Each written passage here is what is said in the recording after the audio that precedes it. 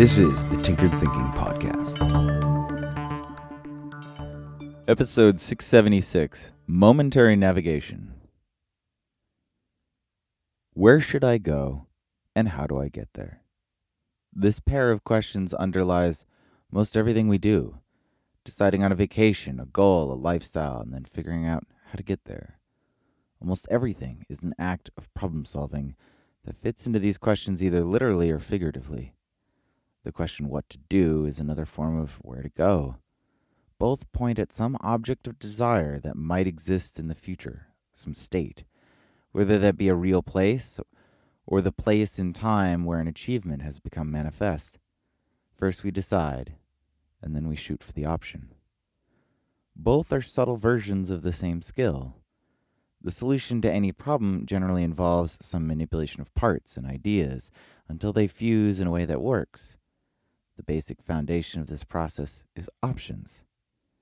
It's difficult to form a sentence in a foreign language if you don't know any of the words in that language and therefore don't have any options to choose from. This initial step in the problem-solving method is identical to the first question, where to go or what to do. At core, the question asks, what problem are you going to work on? The follow-up would be, are you aware of all the available problems that can be worked on? Many people don't consider this question, allowing their options to be determined by the most obvious forces in their life, as opposed to considering subtler options that are sometimes quite literally off the beaten path.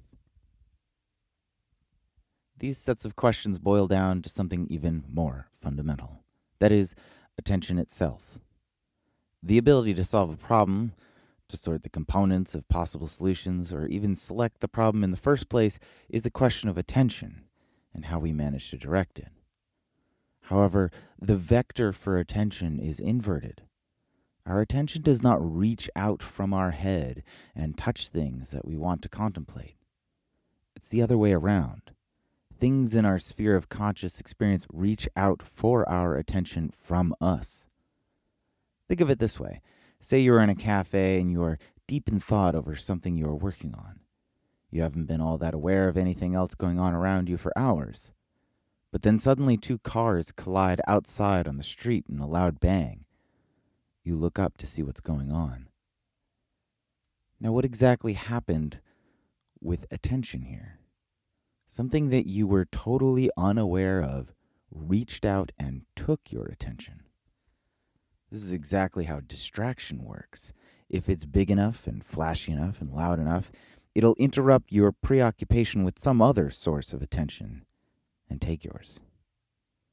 Knowing how to refuse the call for attention of thousands, if not millions of different things every day, whether they be TV commercials or donuts or lackluster career paths or even our own very thoughts.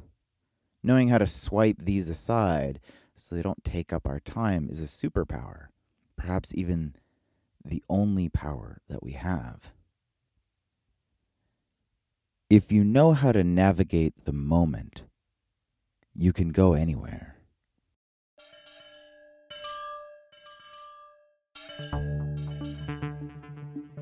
This is the Tinkered Thinking Podcast. Thank you so much for listening. If you find the Tinkered Thinking Podcast valuable, there are many ways you can support it. You can review it on iTunes, you can share it on social media with your friends, you can blog about it or discuss it on your own podcast, or you can support it directly, and you can do this on the support page at tinkeredthinking.com. Both one-time support and monthly subscription support options are available. Thank you for your support of the show. It's listeners like you that make all of this possible. Any feedback or questions are always welcome, so feel free to reach out. And until tomorrow, remember to be careful about the context.